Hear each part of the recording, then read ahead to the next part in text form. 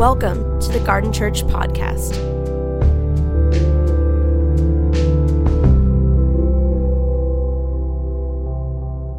We're on joy, so I'm going to try to skip some of my stuff to give you a sermon on this theme, joy. Let's start with C.S. Lewis, okay? He says this: good things as well as bad, are caught by a kind of infection.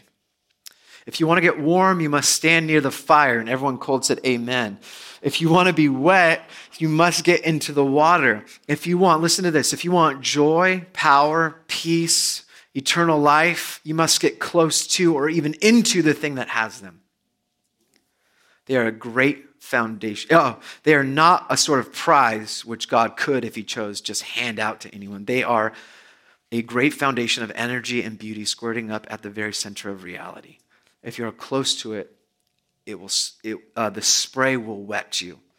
If you are not, you will remain dry. This is what C.S. Lewis is saying. He's got a little formula, and we're talking about joy, and he mentions it. This is what his formula says: get close to the source of joy, or get close to the source, and you will have joy. Get close to God, and you will be happy. Now, I know that sounds strange because I use that word happy, and we're immediately like, I don't know about that. This little pop psychology sermon coming at me, Darren. You can tell me to think happy thoughts? Yes, in just a little bit, but I'll give you a reason later. I want you to pause for a moment because I want to show you today the overwhelming biblical evidence for the people of God to experience, be, and bring joy and happiness to the world. And that's what today's going to be about. Understanding the biblical theology of joy and happiness. You with me? 7 of you, we're going to take a journey. The rest of you, go somewhere in your mind. Stay here. So the angel of the Lord announces, Marisol read both in English and in Spanish. And how amazing is that? Let's give some, thank you, Marisol. He says, he brings news of Jesus' arrival to some shepherds in a field outside of Bethlehem, and they say, do not be afraid. I bring you good news that will cause great joy for all the people. The angel brings good news about a new thing God is doing. And this new thing is going to push away fear and bring joy. This news has something to do with joy to the world.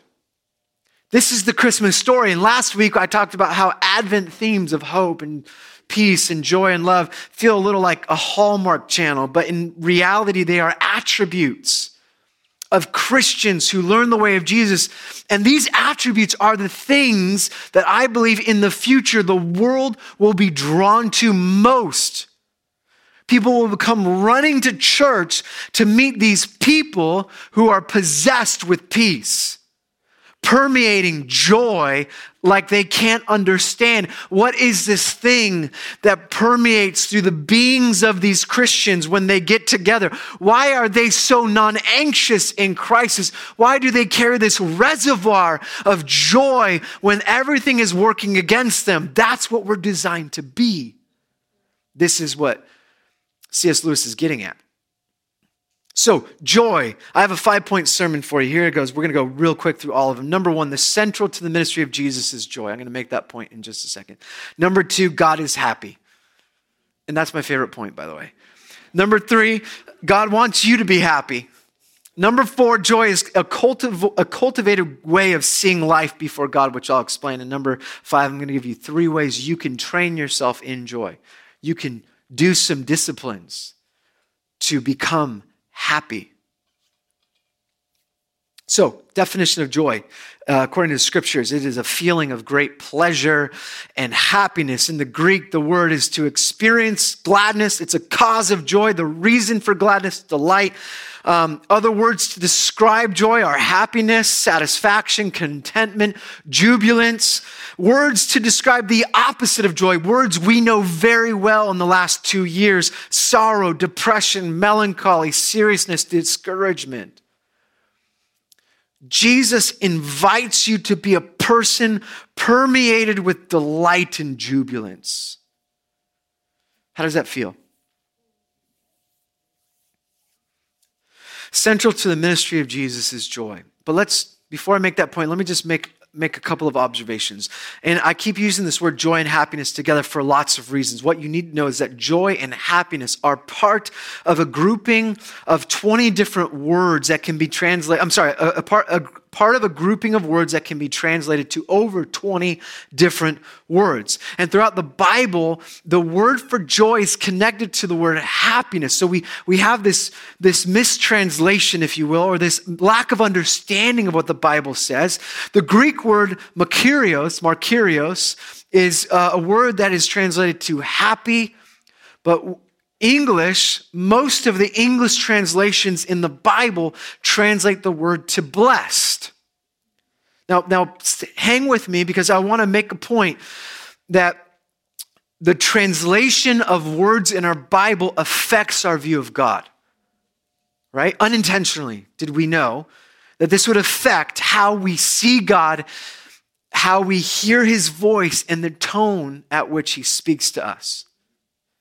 So if that word in Greek, markyrios, is the word happy and blessed, well, where did that come from? Well, most translations of our Bible use the word blessed because the King James translation, translated over 400 years ago into the English, used the word blessed, which at the time, it meant happy and prosperous, not #blessed like we think of today.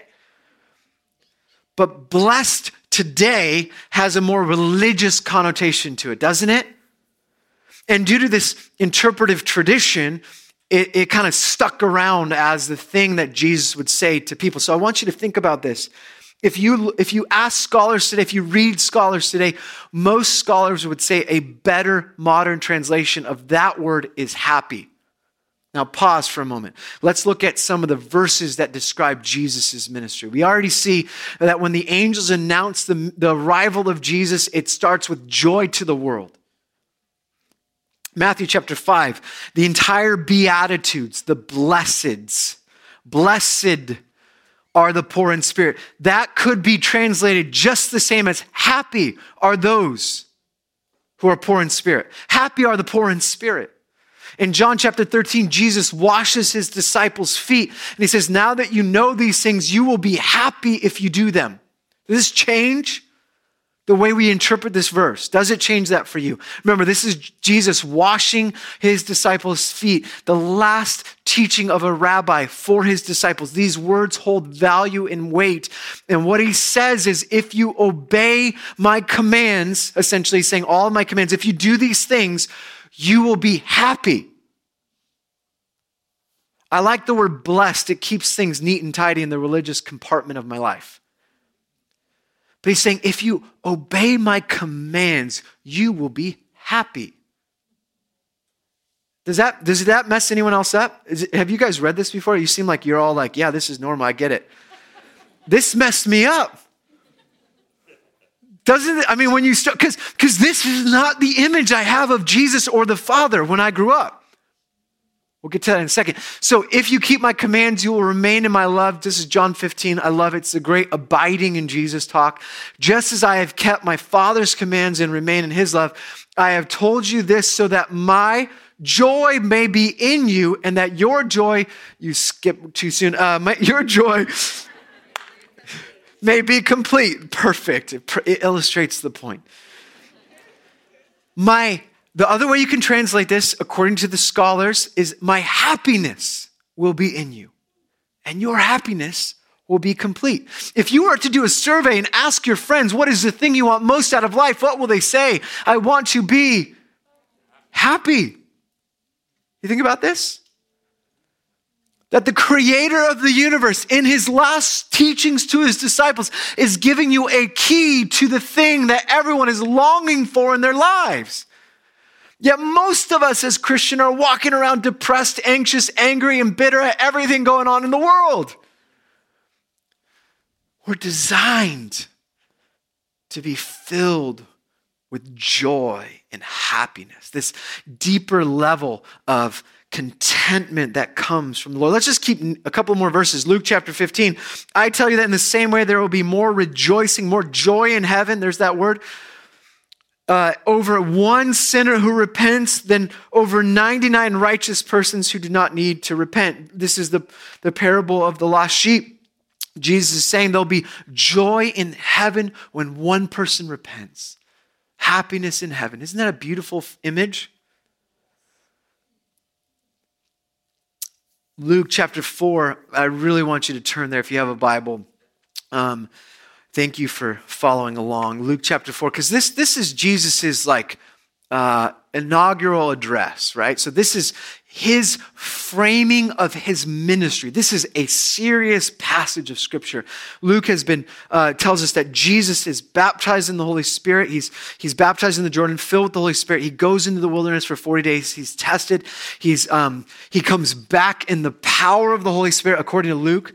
And then now he begins his public ministry. He goes to a synagogue. He's handed a scroll in Isaiah. He goes to Isaiah 61 and he frames his ministry. And this is what it says. The Spirit of the Lord is on me because he has anointed me to proclaim good news to the poor.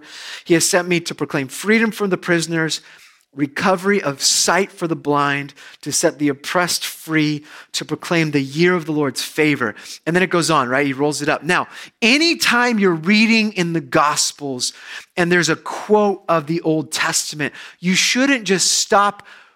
You shouldn't continue reading the Gospels. You should pause, look at that reference, and go to the whole chapter that it's referring to. Whenever Jesus or somebody quotes the Old Testament, they're not quoting just that section. They want you to be drawn into the narrative of what they're quoting. So Isaiah 61 goes on. And so you have to have the whole Isaiah 61 as the framework. And look at what happens. All these people, the poor, the prisoners, the blind, the oppressed. It says, and then it goes on in Isaiah 61, in verse 3, it says, to comfort all who mourn, those who mourn, and provide those who grieve. So now you have the mourning, those who are grieving. And he says, to bestow on them a crown of beauty instead of ashes, the oil of joy instead of mourning. Jesus takes this passage and says, this is what I'm here to do. I'm going to take the oppressed. I'm going to take the poor. I'm going to take the weak, the lost, the blind, the suffering, those who are being crushed by empires, those who are grieving loss and in mourning. And what happens when the Messiah comes is there will be an overflow of joy in their life. How do we miss this? An oil of joy? Who gets the oil of joy? The oppressed, the blind, those who have suffered. They will have an overwhelming flow of happiness. You get the point? Luke begins with the arrival of Jesus, joy to the world. And if you go to the end of Luke's gospel, look at what happens. He's going to bring joy to the world, to these people. And it says at the very last couple of verses in the Gospel of Luke, after Jesus was resurrected from the dead, he's with his disciples. It says he lifted up his hands and blessed them. While he was blessing them, he left and was taken up into heaven. Then they worshiped him and returned to Jerusalem with great joy. Joy is a theme. It is central to the ministry of Jesus. Point number one. Point number two. God is happy. He's in a good mood. This is so important for us to understand because when you look at Jesus, you look at the Father. You remember this? Jesus is with his disciples and they're like, no, show us the Father. He's like, come on, Timothy. Come on, Thomas. It's his name, Thomas, not Timothy. Come on, Thomas. You know the way. If you've seen me, then you've seen the Father.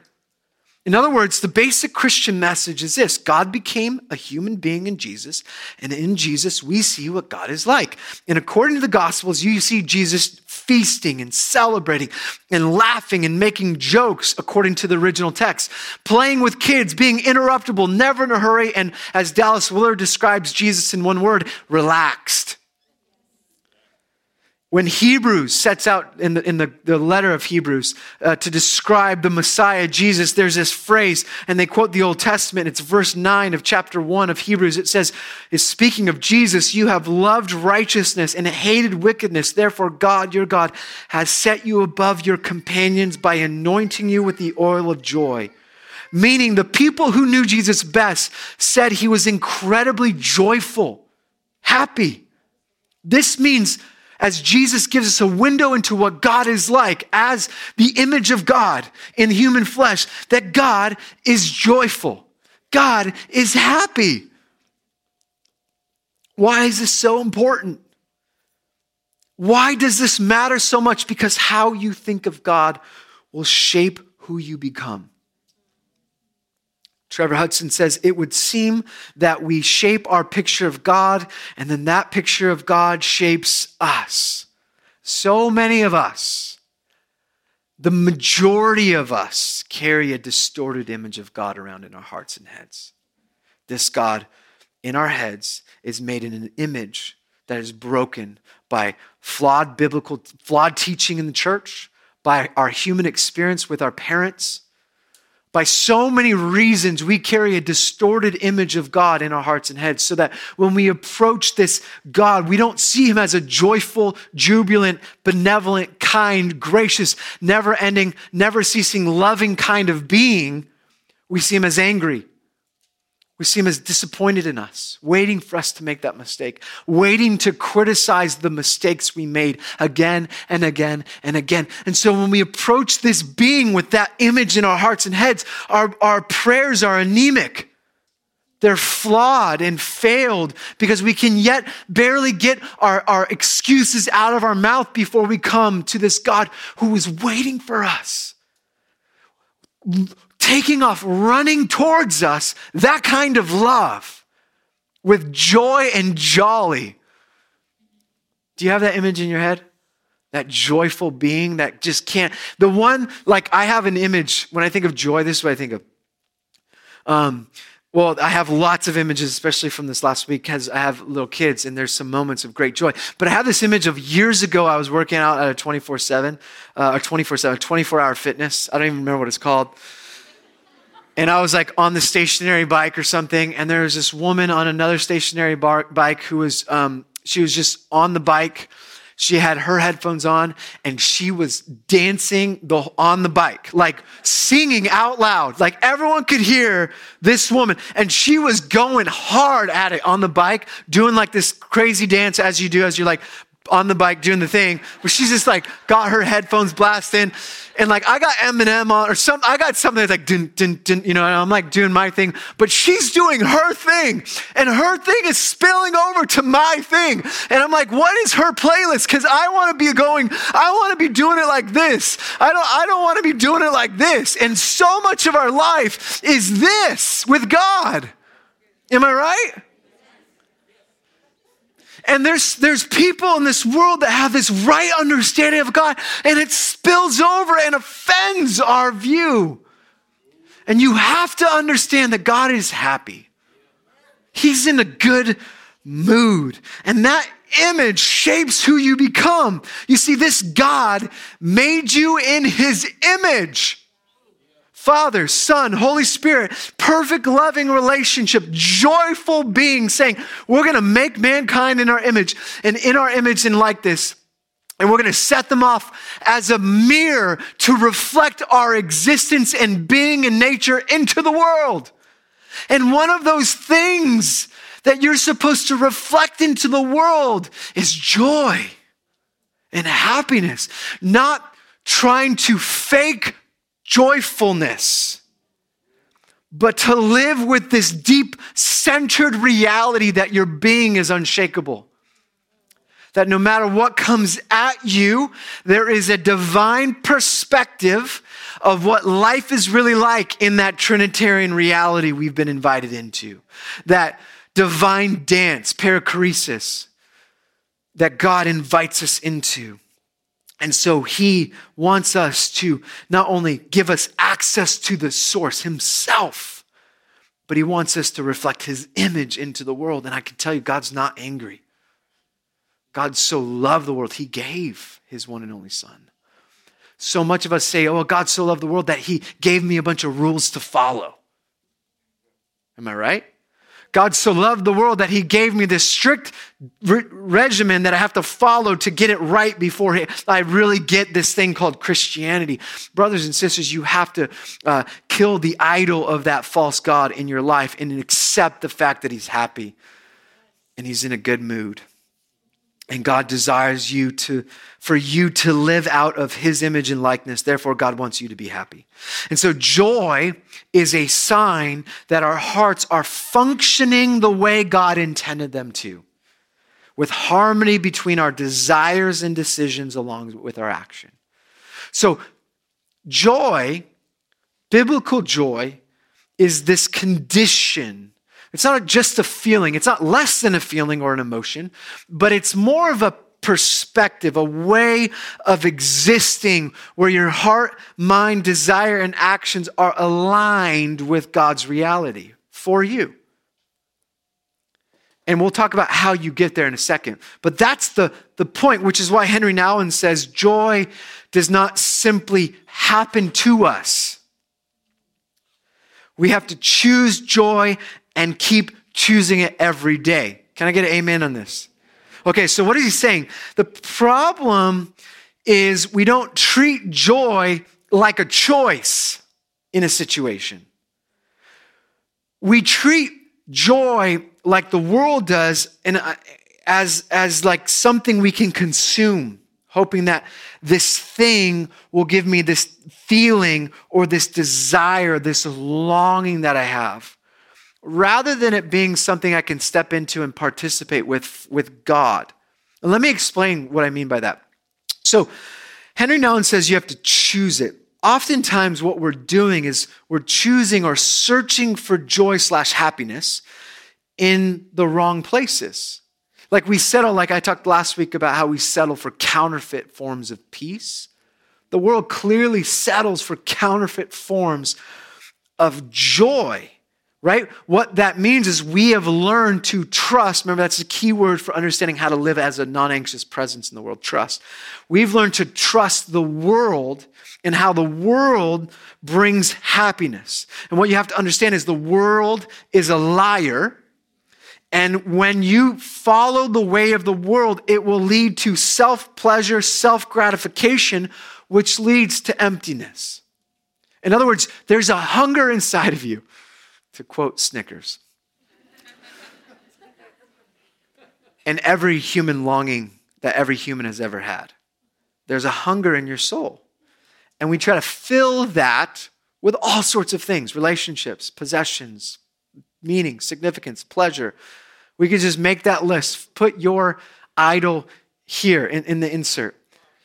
So we're designed as humans to long for something greater than ourselves. So we pursue, we search after all these things, thinking that will fill that space in our souls that God has put there for himself.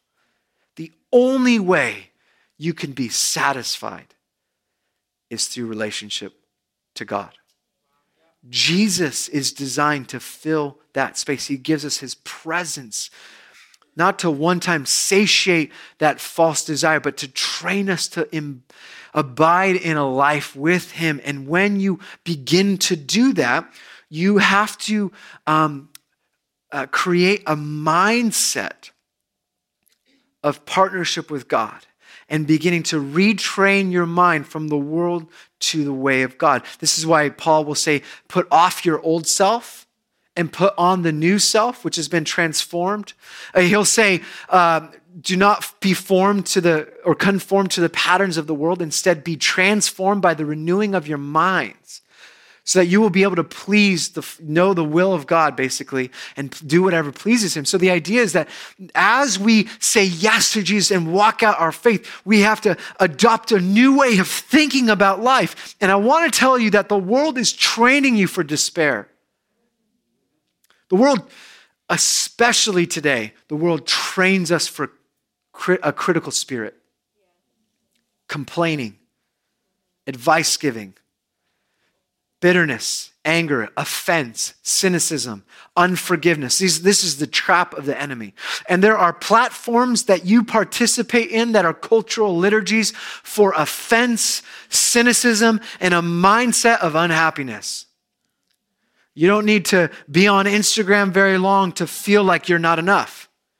There are algorithms that know you better than you know yourself, that have been retooled by the most sophisticated thinkers in the world, and I would say engineered by Satan himself to keep you addicted, unhappy, and disappointed in life. Which, by the way, news, I'm going to let you know, we're going to experiment in 2022 as a church. We're getting off social media.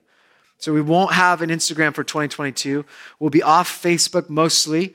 And we're going to invite the church. And for those of you that can, I know some of you, this is how you generate income, and it's way more complex for a lot of you. But most of us, this is a place of just where our ideas are being formed and shaped in the way of the world, and we have to do some radical severing from that. So we're gonna do something crazy, which seems wild today. It'd be like not having a website as a church, which maybe we have to do that someday. But I believe the Lord wants us to do something as a community to pursue Him in radical ways. Because if you were to ask me when we started our church, what's the greatest threat to discipleship, I would never say your phone.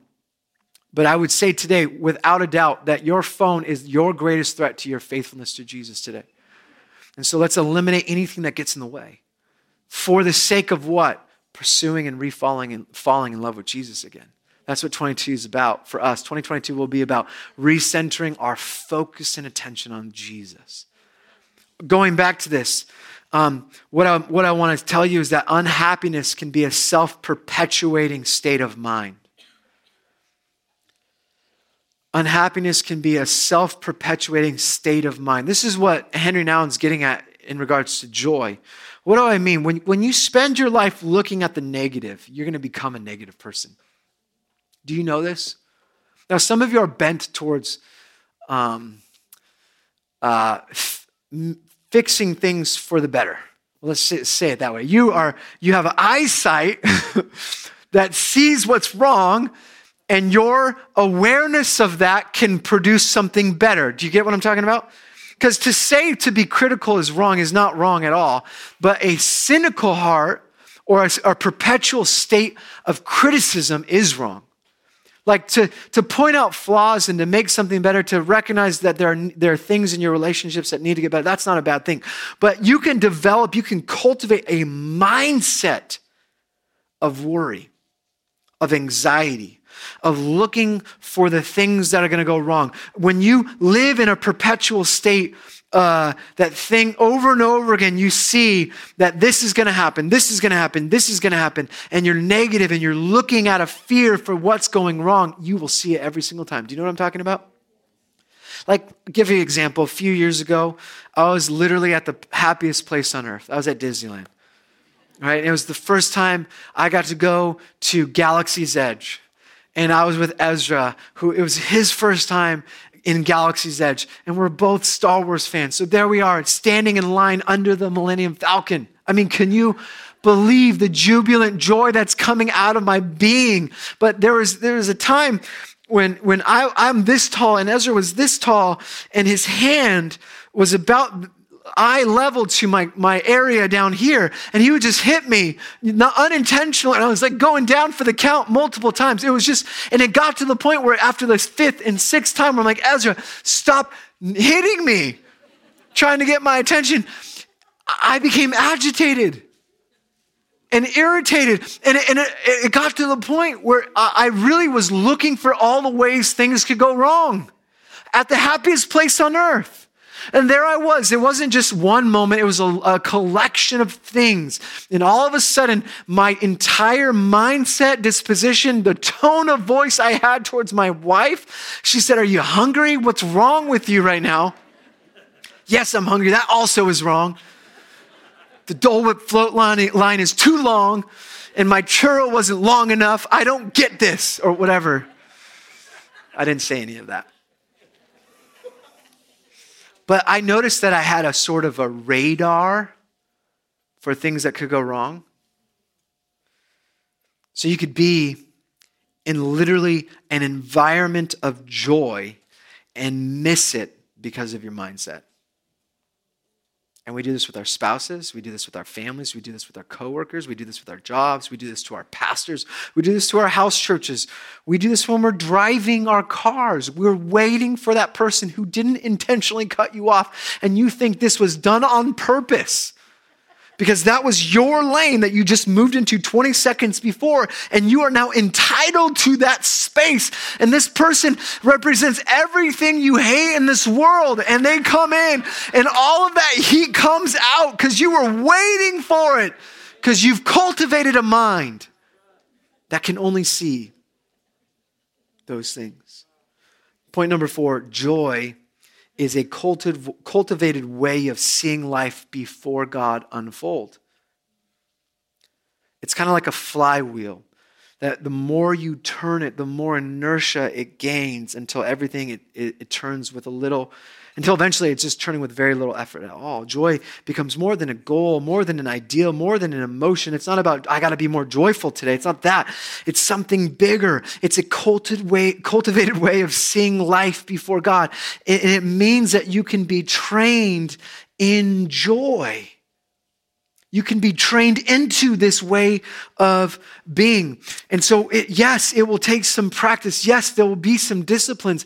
Yes, there will be some changing of mindsets, which, believe me, I just need you to know, I need it more than most of you. Because it's very easy for me to be self-critical, and then the way I'm so critical of myself becomes the way I'm so critical of everyone else around me. And the people that suffer the splash zone of my criticism are my little kids and my wife. So we have been formed in the way of the world, and we have to now intentionally counterform ourselves in the way of Jesus. And I have some scientific evidence to back this, okay? So there's a study that was done at Berkeley with those who were dealing with depression and anxiety. And there were 3 groups that set out to test this theory about the brain and the neuroplasticity that takes place in your brain, and things like worry, anxiety, and gratitude and happiness. And what they had is 3 groups. One group was to write out their negative feelings about how they were experiencing life. They were to write that down for a couple of weeks every day. The other group was given a neutral activity. It didn't really matter. And the third group was given they were called to write gratitude letters every single day. So what they discovered in 4 weeks is that the group that decided to write gratitude saw significant mental health improvements over their anxiety and depression by just writing gratitude letters and by seeing a counselor. The people that saw counselors as well that wrote negative thoughts got worse, as you could imagine.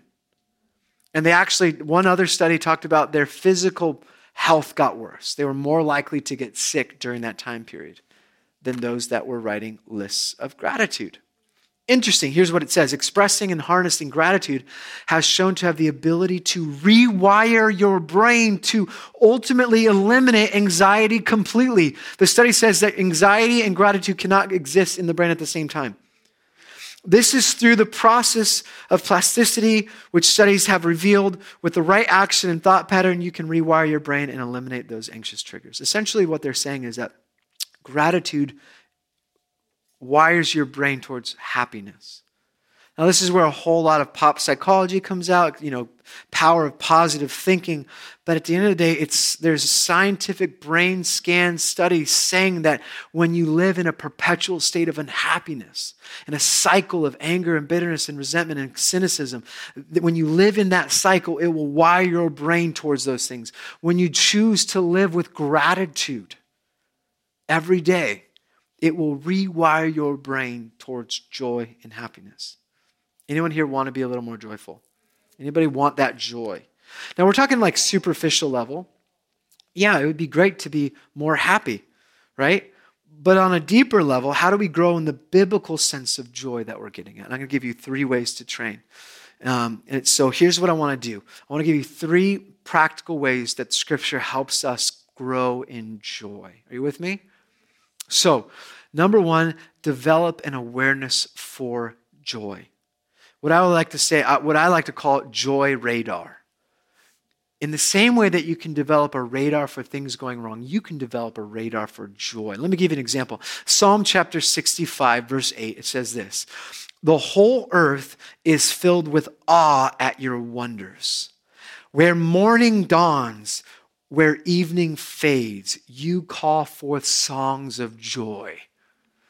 The psalmist is saying, let me ask you, where does morning dawn? Go ahead, you can say it loud. That's right. Good job, Susie. Morning dawns everywhere. What is the psalmist saying? There's joy everywhere. That God has hidden joy all around us, but are we aware of that reality that God is birthing forth in creation with a sunrise and a sunset? Or have we become dimmed by our phones, by our pain, by our past to miss the divine revelation of joy all around you? Joy is not someplace else. It's hidden. It's here. It's in our midst. It's built into the fabric of creation. The whole earth is filled with joy. Joy is present in creation. You can find it if you have an awareness for it. So before you start talking about all the things that went wrong today, start with joy. Where did you see a gift present in creation? And start with the good and develop joy radar. Hashtag joy radar. You with me? Let's make it famous. As you get off all of social media, make it famous. You just text people. They just won't know, It'll go viral through text because that's the thing. Number 2, ask for joy. Ask for joy. This is the psalm I felt like the Lord wanted to give as a gift today. Psalm 30, verse 11, it says this: "You turn my wailing into dancing. You remove my sackcloth and clothe me with joy, that my heart may sing your praises and not be silent. Lord my God, I will praise you forever." God gives joy as a gift, as a grace.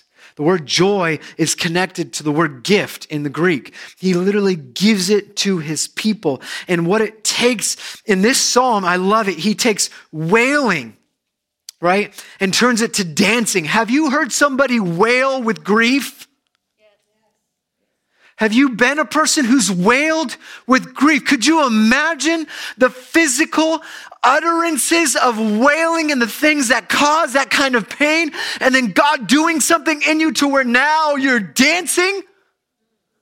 Have you purchased clothes to grieve the loss of a loved one? A sackcloth is a garment of death. And he says, no, I will clothe you with joy. Some of you have a closet full of death from this last year. He's saying, no, it's time to put this away. I'm going to clothe you with joy. This is what our God does today. He gives us joy. He clothes us with joy. Whatever happens to me, I can come to understand that reality is with me. God is with me. I can wear joy in my suffering. Whatever comes at me, I can hold on to the space that God has given me that can walk me through the worst kind of grief, the valley of the shadow of death. And it might be a long valley, but he can clothe me with a perspective of reality that he's with me.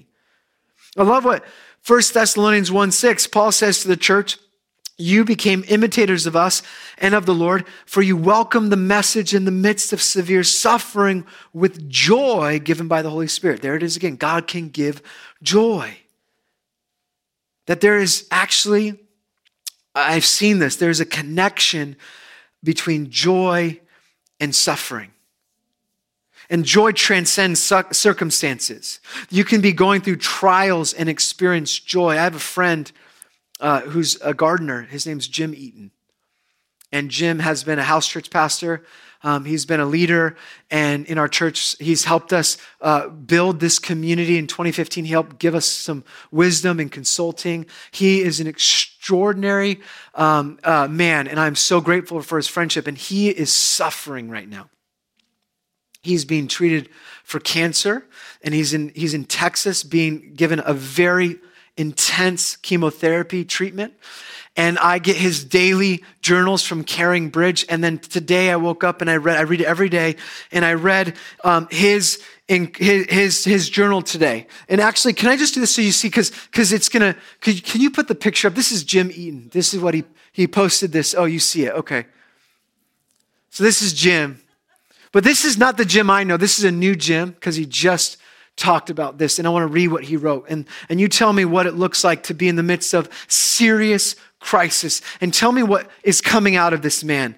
So it says this: overall good news today. Blood labs and MRI results all show no major issues with pressing forward with the chemo cycle number 2 next Tuesday, which also will be an outpatient in nature for the 3 days following. And we will now be coming home to Long Beach on Sunday, December 19th until Wednesday, December 29th. Gonna be sporting a new look, as you can see, and likely won't be able to attend non-family gatherings due to my immune system. But it will be so good to be home for Christmas, feeling blessed beyond measure, and wishing you all a wonderful weekend ahead. Psalm 34:8, taste and see that the Lord is good. Blessed is the one who takes refuge in him. When you see this and you hear this, do you think he has something inside of him that's permeating something that you cannot even imagine, that you can be losing your hair and dealing with the threat of life-threatening cancer and be passing out emails to friends that make you realize how good God is? He's a testimony of joy. And we all are going to pray for him right now. So Lord, would you bring healing? Would pray out your best prayers to our brother, Jim. Lord, we pray healing over Jim's body, that he would be cancer-free through this process, that you would strengthen his immune system, that you would give him everything he needs for a full recovery in the name of the resurrected Christ Jesus. And our church garden says together with a passion, amen.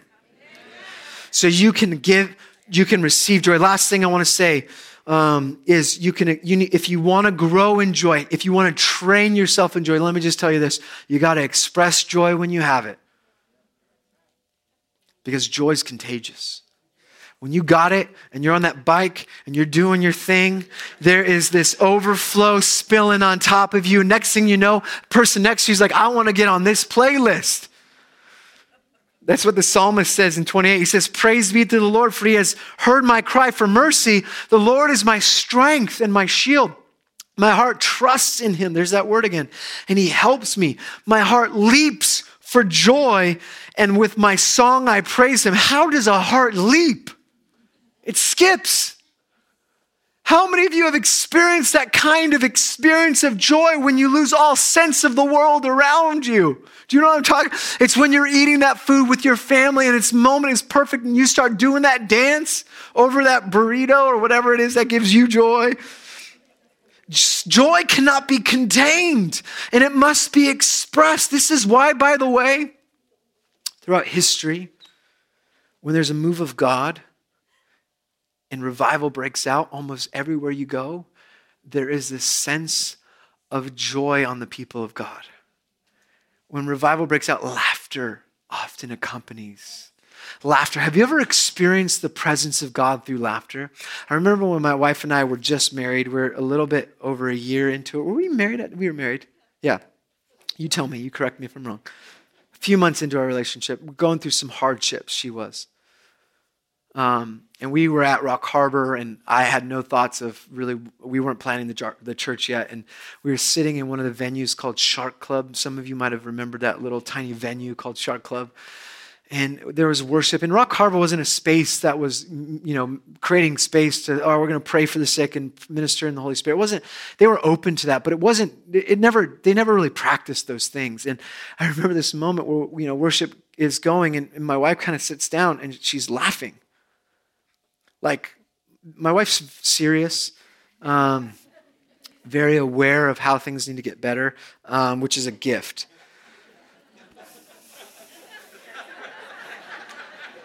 She's an Enneagram 8, which finds intimacy in conflict. I'm a 3, which runs from conflict. No, I don't run from conflict, but she was there laughing, and then the worship stops, and they start doing the announcements, and she's laughing. She's laughing, and I'm looking at her going, stop.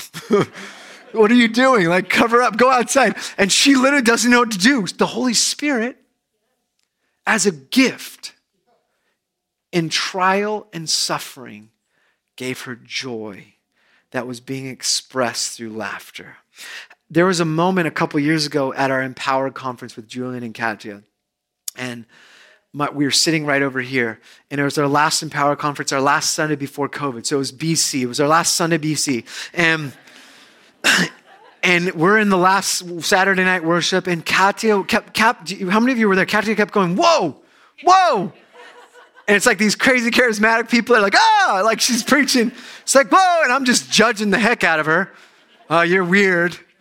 I want the Holy Spirit, but I want it packaged neat and tidy.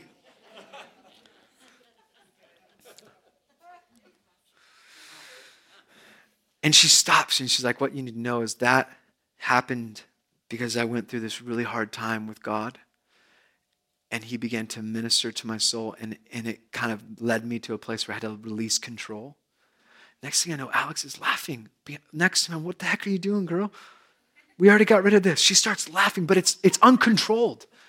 Were you there? And next thing you know, the woman behind us who just lost her father in serious grief, she starts laughing uncontrollably to the point where she gets up and she gets on the floor laughing. And then Katya points out that it's the pastor's wife who's laughing, which gives permission. And next thing you know, there's laughter in the church. And it's not like, we're trying to make this thing happen. God gave us this grace of joy the week before everything shut down. In the midst of deep grief with a father no longer here on earth, but with us in the presence.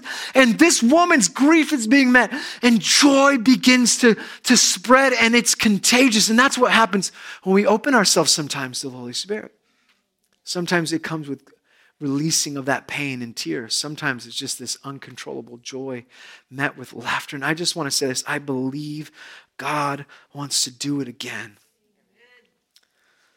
I believe he wants to heal you with the gift of laughter in this season, where Christmas is marked as a season for so many of us of longing, despair, loneliness, loss, the reminder of who's not here.